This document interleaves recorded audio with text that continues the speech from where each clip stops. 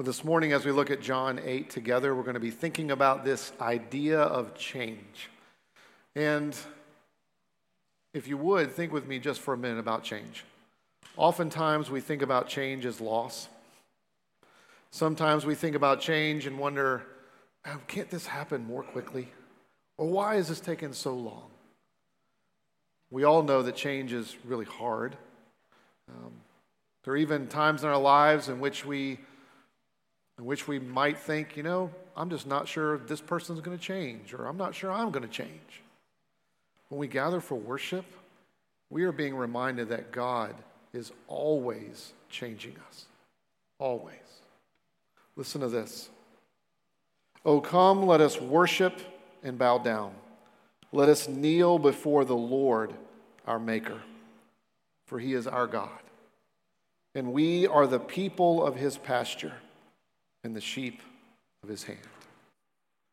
If you have a copy of the scriptures, I'd love to look with you this morning in John chapter 8. I'm going to read this morning verses 31 to 38 and then verses 48 to 59. So we're going to look at the last section of this chapter together. So we're really thinking about 31 through 59.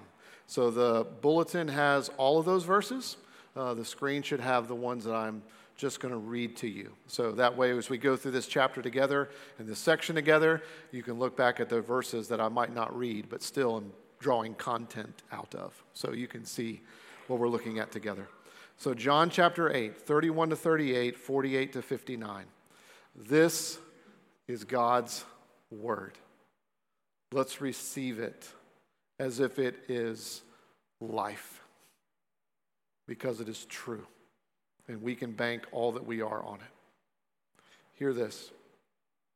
So Jesus said to the Jews who had believed in him, "If you abide in my word, you are truly my disciples, and you will know the truth, and the truth will set you free." They answered him, "We are offspring of Abraham and have never been enslaved to anyone. How is it that you say you will become free?" Jesus answered them, "Truly, truly, I say to you, everyone who practices sin is a slave to sin. The slave does not remain in the house forever. The Son remains forever. So if the Son sets you free, you will be free indeed. I know that you are offspring of Abraham, yet you seek to kill me because my word finds no place in you. I speak of what I have seen with my Father, and you do what you have heard from your father." Skip down to verse 48.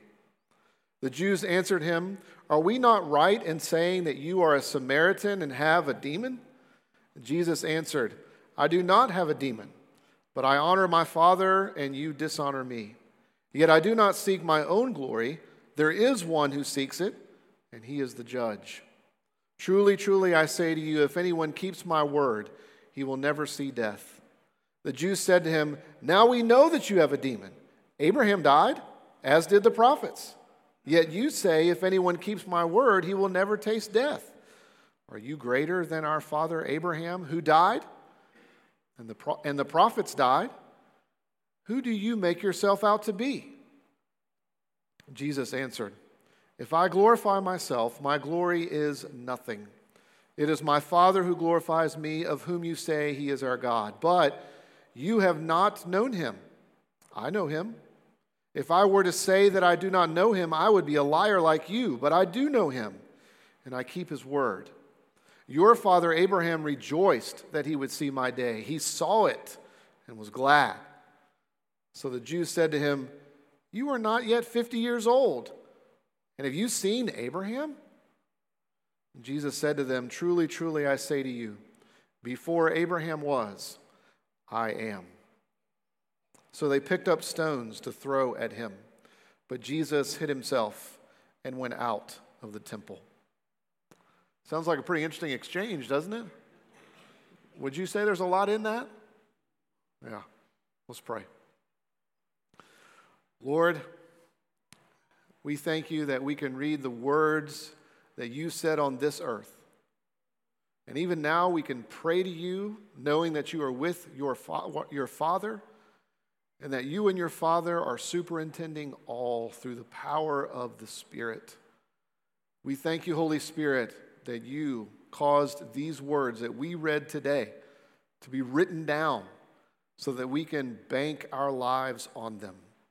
So we ask, Holy Spirit, that you would take truth and drive it deep into us so that our minds, our actions, our wills, our emotions will live this week to declare that what we have here in John 8 is true.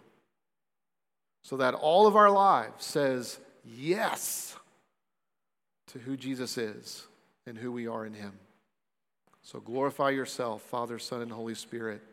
Teach us, change us. We pray in Jesus' name. Amen. I'll remind you that John chapter 7 and chapter 8 are profoundly deep. And the same thing I've said to you since we started chapter 7, I'll say even more briefly today. I'm out of my depth. I will take you as far as I can go. But there's so much that is beyond me and therefore beyond what I can even communicate in this chapter. But I'm going to show you and teach you as best I can. Here's the point I want you to get from this passage. Here's the point of the passage as far as I can articulate at this point. Jesus did not come in order to give you tips on how to live. Jesus did not come to make us the best version of ourselves. Jesus came to change me. Jesus came to change you. Jesus came to change us. So he didn't come in order to make us the best version of ourselves, and he didn't come to give us tips on how to live. He came to change. Now, there are 4 things we're going to look at. We're going to start at the end. That section, roughly 39 to 59, verses 39 to 59. You can even back up to 37 to 59. Jesus came to change the way we think about him. He came to change the way we think about him. He came to change us from thinking that he is safe and actually to realize he's actually really offensive. Look at these verses, 37 through 59. This is most clearly seen that he came to change us, to convince us that he's not safe, he is offensive. This is most clearly seen in this last section, verses 37 through 59.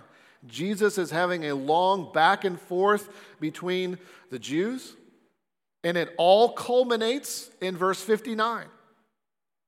He's going back and forth with them. And finally, he says something in which their response to what he says is that they bend over and they pick up rocks because they want to throw them at him. And it's not too far to say that they want to kill him at that moment. That means that they are slightly offended at him, doesn't it? Like we might think it's safe to interact with Jesus, but let me tell you, Jesus wants us to know that he is going to offend us. And that is exactly what he does here, is he offends them. Now, briefly, this is what happened. Let me summarize this section for you. This whole conversation between Jesus and his audience centers around this Old Testament figure of Abraham. He's mentioned, I think, in verse 37, and it carries on to the very end of the chapter. And this is what Jesus says. He says to them, you are descendants of Abraham, but you aren't really children of Abraham. That's the first thing he says to them. Yeah, you're descendants of Abraham, but you're not really children of Abraham. There is a difference between being a blood relative of Abraham and a spiritual descendant of Abraham. Jesus says there's a huge difference between that.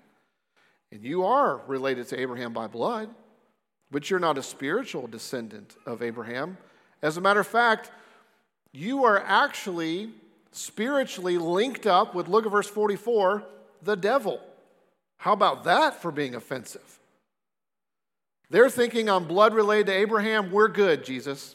I know all about this God thing. We're good. And Jesus said, actually, you're more spiritually aligned with Satan himself.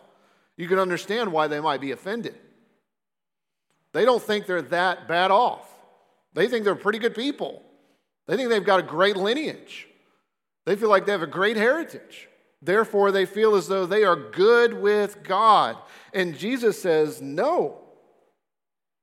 Actually, you don't. You don't accept me. And because you don't accept me, you really don't know God.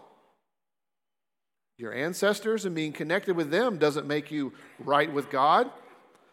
He even goes on to say, I actually know Abraham really well.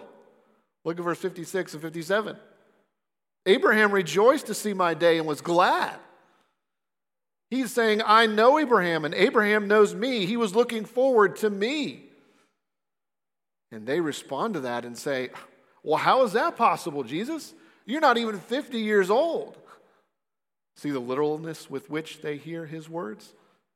Jesus is almost invariably, when he talks to the Pharisees, he is always cutting against their literal understanding of things. They have no imagination. They have no sense of depth. And here he is saying, I know Abraham. And all they can think is, you're not even 50. How in the world can you know Abraham? And Jesus presses it even further and says, well, actually, it's not just that I know him and that he knows me. I'm actually greater than Abraham. Look at what he says. Look down in verse 58. Before Abraham was, I am. And when he said that, they picked up stones because they wanted to throw them at him. They wanted to kill him. They were so offended at his statement that they thought he is claiming to be God. And guess what? He absolutely is. They understood that. He had to go that far. He had to get to the point of saying, I am, because that title, ego eimi, that title, I am, actually goes all the way back to the second book of the Bible. It goes all the way back to Exodus. It goes all the way back to the burning bush, in which Moses was interacting with this burning bush, in which God speaks and says, I am. And when God says that, God is saying, I am self-sufficient. I am self-existent. I need no one else. The whole image of the burning bush is meant to convey that God is someone who is burning and yet unconsumed. It's to communicate the idea that he is profoundly holy, and at the same time, he reaches out. When God says that to Moses, I am, God is saying, I am self-existent, self-sufficient. I care for my people. I am burning for my people. With all of my being, I care for my people. And Moses, you got to go to them. And Jesus goes back to that moment, right here in John 8, and says, I was at the burning bush. Think about how profound this is. They're offended at him because he says it, right? But you realize what Jesus is actually saying is that I am for you. He's claiming divinity, but he's tying it into Exodus, and he's saying, I burn for you. My whole being is for you. I exist to display my glory, and I am after spreading my glory in the world, and that includes you. And man, were they offended at that. They really didn't even understand what was going on in Exodus. Much like we often don't understand what's going on in our lives. When we get a glimpse of God's holiness and his power, we have a tendency to think, well, you're against me too. And he is, in a sense. To change you, to change me, and to make us into what we should be. You see, God will not be tamed. Ever. He is absolutely self-sufficient, absolutely inexhaustible, and he burns his glory for his people. Jesus is not safe. He is not safe. As a matter of fact, he is going to offend us. He is going to offend us. He came to offend and to change us. Here's the second thing. This will be the quickest one. Jesus came to change the way that we live. You see, Jesus' assumption when he talks with us is that we are bent toward hearing lies and following lies. We are bent toward not following truth. We are bent toward making our own truth or trying to develop our own truth or create our own truth, but we're not bent on following truth, like objective, true things. We're really committed to creating our own. Look at how Jesus connects this with them. Look at verse 32, 38, and 44. I just have to go over this quickly. He tells them, in essence, in verse 32, that they don't know the truth, because if they did, they would be free. We'll come back to that. He says, you should know the truth, meaning you don't know the truth yet. You're living in lies. If you look at verse 44, he's actually telling them that they are of their father, the father of lies, Satan himself. He tells them in verse 38, you actually do what you hear from your father. Let me tell you, it's hard to take that in, isn't it? And he's pressing that into us. Every single time we don't follow his truth, God's truth, we are hearing and living out a lie. Jesus is that clear. And he's come to change the way we live so that we stop living according to lies and we live according to truth. This is what predominantly we talked about last week. That Jesus has come to be the light of the world, to live by truth. Light is contrasted with darkness. Lies are dark. Jesus is light. Light is truth. Jesus is saying, stop chasing the red laser everywhere. You remember this last week? You ever seen those YouTube videos of the cat with a red laser on the wall and the cat's all over the place? Jesus is like, stop chasing the red laser. Stop reaching for things that are never satisfying. Live your life by truth. And when you live by truth, when you prioritize truth, what that means is that your life is going to look like coming out of darkness. It's going to look like an entire life, years, decades, a whole lifetime of coming out of darkness, coming out of the black hole of defining self into the light of God defining us. Our whole lives are going to look like coming out of the darkness of living for self, in which we live to give ourselves away. Our whole lives are going to look like coming out of darkness and the black hole of living as if this life is all that there is, so that we will live for his kingdom and be part of God's kingdom, looking forward to heaven and earth being reunited again. That's what Jesus is saying. Don't live by lies of defining self, living for self. This life is all there is. Live by truth. I define you. Give yourself away. Live for my kingdom. Here's the third thing. Jesus changes us from outcasts to heirs. Look at verse 34 and 35. He says that if you sin, you are a slave to sin. And then he goes on to talk about how he will make us sons. Verse 35, the slave does not remain in the house forever.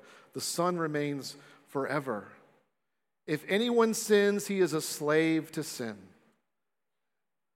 Jesus is coming to change that. He has come to change that.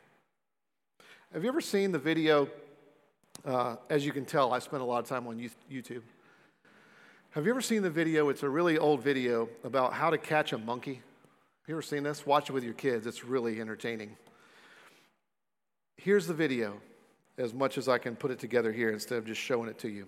Picture, if you will, a big butternut squash, okay? And this is how people would catch monkeys a long time ago. They would get this big thing that looks like a coconut or butternut squash, and they'd cut out the inside of it, and they'd cut a small hole on the top of the butternut squash. And then they'd take a piece of fruit, and they'd drop it down into that hole. And then they'd tie that butternut squash to a tree, trees where monkeys would climb. And what would happen is the monkey would come, and he would stick his arm down into that butternut squash, and he would grab the fruit because he knew it was there. And guess what would happen? He wouldn't let it go. Because he wanted that fruit so badly that he wouldn't let it go. And so here he is flipping around the tree because he won't let go of the fruit. Therefore, he's caught. When Jesus is talking about being a slave to sin and talks about sin with us in this passage, he's actually doing something profound. He doesn't talk about sin and talk about, well, you should be doing this or you shouldn't be doing that. Instead of thinking about what's right and wrong, Jesus is going right to the bullseye. He's going right to the heart. He's going to the place where sin begins. And he's actually wanting them to wrestle with this. He's actually wanting us to wrestle with this question. What is it that has you? If you're a slave of something, it means something has you. Something owns you. You got your hand on the fruit and you won't let it go. That's how he's talking about sin. He's saying, what has you? What is it that you've latched onto and you will not let go? Think about this. What has all of your emotional commitment? What is it that defines who you are? What is it that makes you know in your life that you really matter? So that if this thing was gone, you would feel devastated and as if your life didn't matter at all. What is it that has you? What is it that you cannot let go of and that you won't let go of? Is it success? Does success have you? So that you have to continue to get more success and find success? Is it approval? So you have to have approval about whatever it is in your life? You have to have approval, so you live for approval. And if you don't receive approval, then you're devastated. Then you feel as though you're worth nothing. Is it our career? So if we lose our job, lose our career, then we're worth nothing? Is that what is defining who we are? Accomplishments? Money? Being right all the time? Is that what it is? Is that what it is that has us so we can never admit that we're wrong? We have to always be right about everything? Is that what we're clinging to? Is that what defines us? Is that what tells us that we're worth something? That we're the one that's always right? How about being busy? Is that where we get our self-worth? If we can just stay busy, then people will know that we're important. We'll know that our lives are worth something. Jesus is going right after that. You see, this is why we struggle with this. We struggle with this. This is why we let our career and our accomplishments own us. This is why we're willing to sacrifice our family for our job. This is why we're willing to sacrifice our family for our career. Because it has us. It's where we really are emotionally connected. It's where we really are deriving our worth. It's why we let our career or accomplishments affect our health. Because we're so committed to working and we're so committed to accomplishing things and we're so committed to approval and we're so committed to getting money that we'll let that affect our health. And we'll let it run our lives. It's why we let money dominate all of our decisions. It's why the more money we make, the less generous we become. It's why we build our securities around it. It's why our quest for money and accomplishments and approval and being right keeps us from being vulnerable with people. because all those things have our hearts and our emotions and our wills. And therefore, we don't want to open up, and we don't want to be vulnerable. We don't want to be honest. We don't want to build community because we can't let go of being right or approval or accomplishing things. See, Jesus is laying all this out for them, saying, do you even realize yet what actually has you? Because talking about doing this or not doing that isn't really going to get to your heart. But if you're owned by something, you got to start there. And Jesus draws this amazing contrast and comparison, because all of us know what it's like to live as a slave where something owns us. And he says, but I've come to make you an heir, a son, a daughter. You see, a slave lives this way.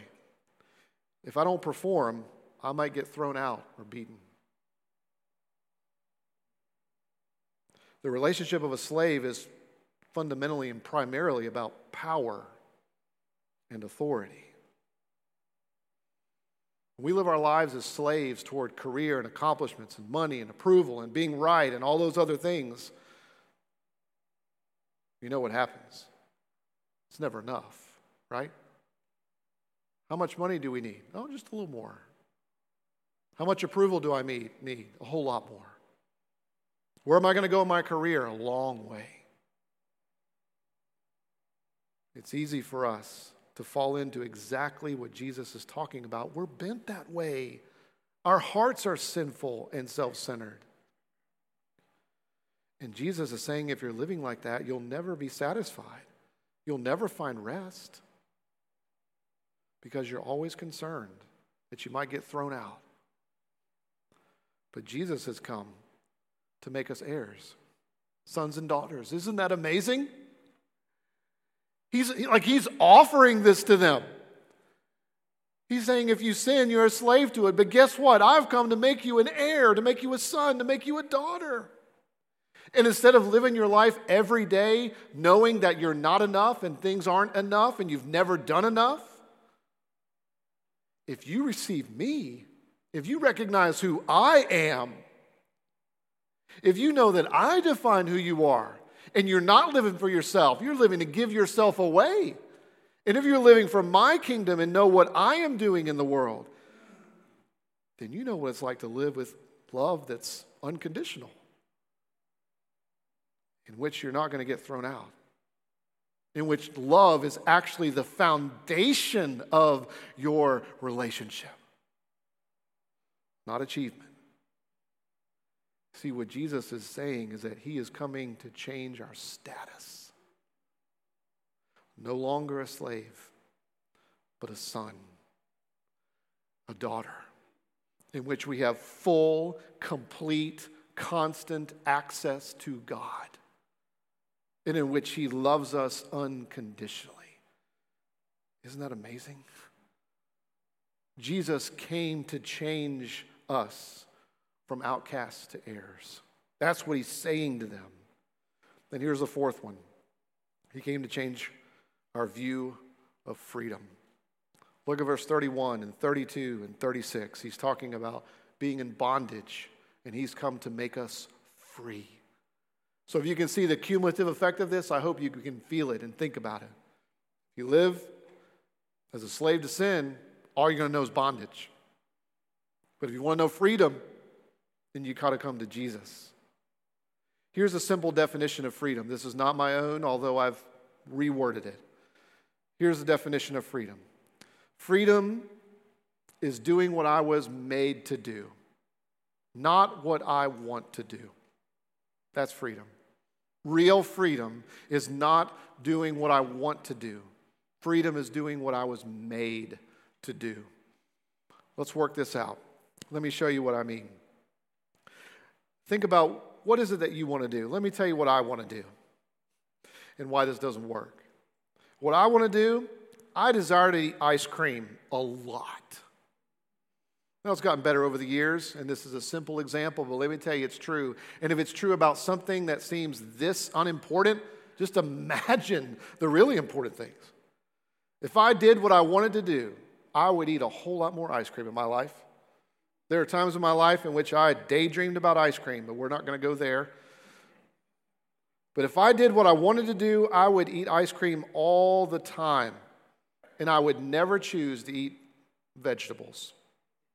And when I had to choose to eat vegetables, it would be very limited in its scope. I would want ice cream more than anything. That's what I want to do. But you know what? If I live that way, if I think that freedom is doing what I want to do, and I just eat ice cream all the time, you know what will happen? You do. I'll end up very unhealthy. I'll end up obese, might end up with diabetes. I certainly will have heart disease. I will be sick because I have some lactose issues, and they aren't fun. I will damage all kinds of things if I think freedom is just doing what I want to do. And if I just do what I want to do, I will damage all kinds of things in my life. My family, my body, the way I live, the way I operate, it'll mess everything up. You see, many of my desires, and my hunch is the same for you, many of my desires go against the way I was designed. I wasn't designed to eat ice cream all the time. I know, it's a hard, sobering truth I've had to learn. I wasn't designed to live that way. I can't think freedom is just doing what I want to do. It's not the way I was made. The way I was made is that I was designed to live for God. I was designed to be who God made me to be. I was made to live for Him. So I will find freedom insofar as I do what I was made to do and be who God made me to be. That's freedom. Freedom is not doing what I want. Well, how do I get this freedom? Look at verse 31 and 32. Jesus lays it out. How do I get this freedom? Look at what He says. He makes these connections. We're going to do this quickly. He says, abide in my word. Because if you abide in my word, you'll find truth.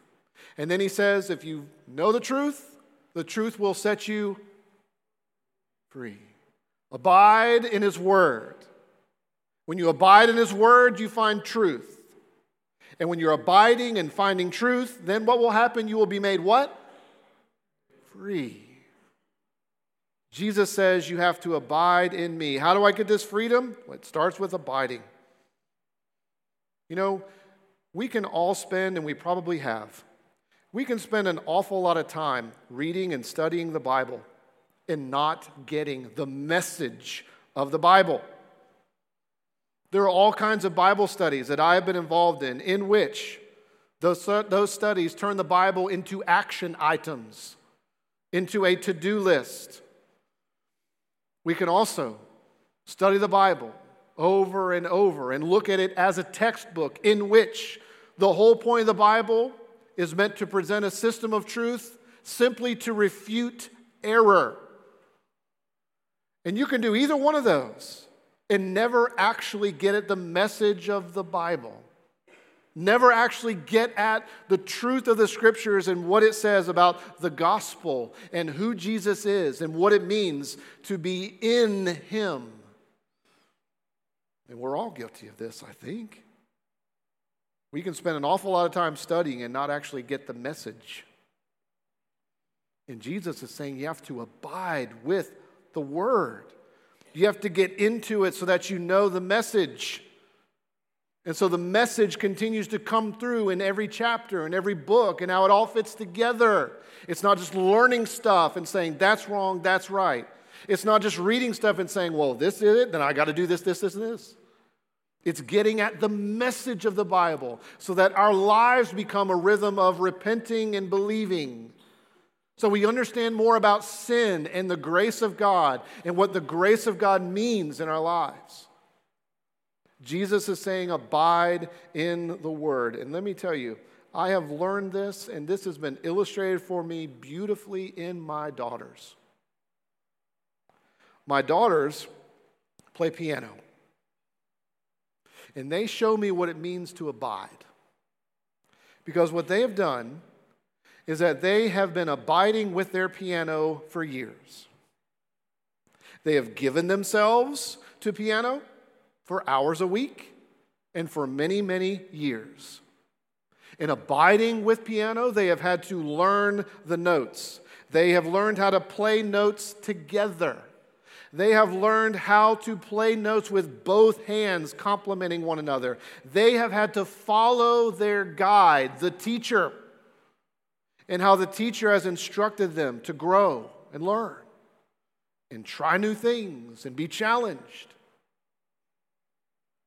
And when they do all those things and follow the design of the piano, because following the design of the piano is not the same thing as following the design of a drum. It's different. When they do that, they practice and they practice and they practice over years and years, they know the freedom of what it means to play the piano. They know the freedom of what it means because they have been abiding with this instrument for years. See? To abide in the Word of God means that we give ourselves to it. We stick with it. Here's a bigger one. We're shaped by it. It's not just that it gives us information. It's that it gets at our hearts. And we have to give ourselves to it over and over and over. That's what they've done. That's what Jesus is talking about. Abiding in the Word, because there you connect with truth and there you find freedom. Do you know why Jesus can say all these things? In this last whole section of this chapter, do you know why he can say all of this? Do you know why he can change us? Do you remember the illustrations we've used over the last few weeks? If not, I hope you'll bear with me and maybe remember these. Remember we've talked about Evel Knievel? Remember that? This guy that tried to jump across Snake River Canyon. Then he had this interview, and the guy says, "Hey, Evel, why in the world would you do that? If you had a coin flip's chance of survival, why would you do that?" And he says, "Do you know who I am?" Remember that? You remember last week we talked about this guy named Alex Honnold and the free solo thing? I'm sweating just bringing it up. It's crazy. Talked about him climbing El Capitan. Remember that? 3,000 feet with a chalk bag and shoes. Remember that interview after it was over from people that had watched the documentary? And they asked the directors of the film, "Hey, how did you capture all this tension knowing this guy could die?" And they say, "Well, there'll be no Free Solo 2, right?" And they ask him, and he says, "I have a completely different experience. It's actually the greatest day of my life. I enjoyed every minute of it." When Jesus said, "I am," in verse 58, he is saying, for our purposes, you impressed with Evel Knievel? You impressed with the Snake River Canyon? You impressed with Alex Honnold? You think free solo climbing El Cap is amazing? You think Yosemite is beautiful? I made the Snake River Canyon. I made El Capitan. I designed Yosemite. I even made the guy that climbed all the way up. I did all of that. I am completely self-sufficient. I have done all of this. I have no beginning. And the good news is that this God, the I am, Jesus, he's the one that went to the cross. He's the one that came out of the empty tomb. And because of that, because of what he did, that's why he's saying, "Oh, I'm going to offend you. I'm coming to change you. I'm coming to offend your pride, your self-sufficiency, and your quest for self. And I do that all by grace."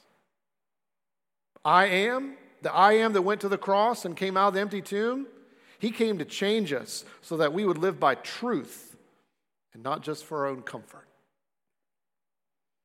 The I am went to the cross and came out of the empty tomb so that we would change from outcasts to heirs, to be a child of God, even a joint heir with Jesus.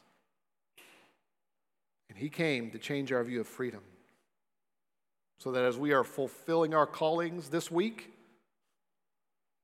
as we are doing whatever it is God has summoned us to do at career, home, family, neighborhood, whatever it is,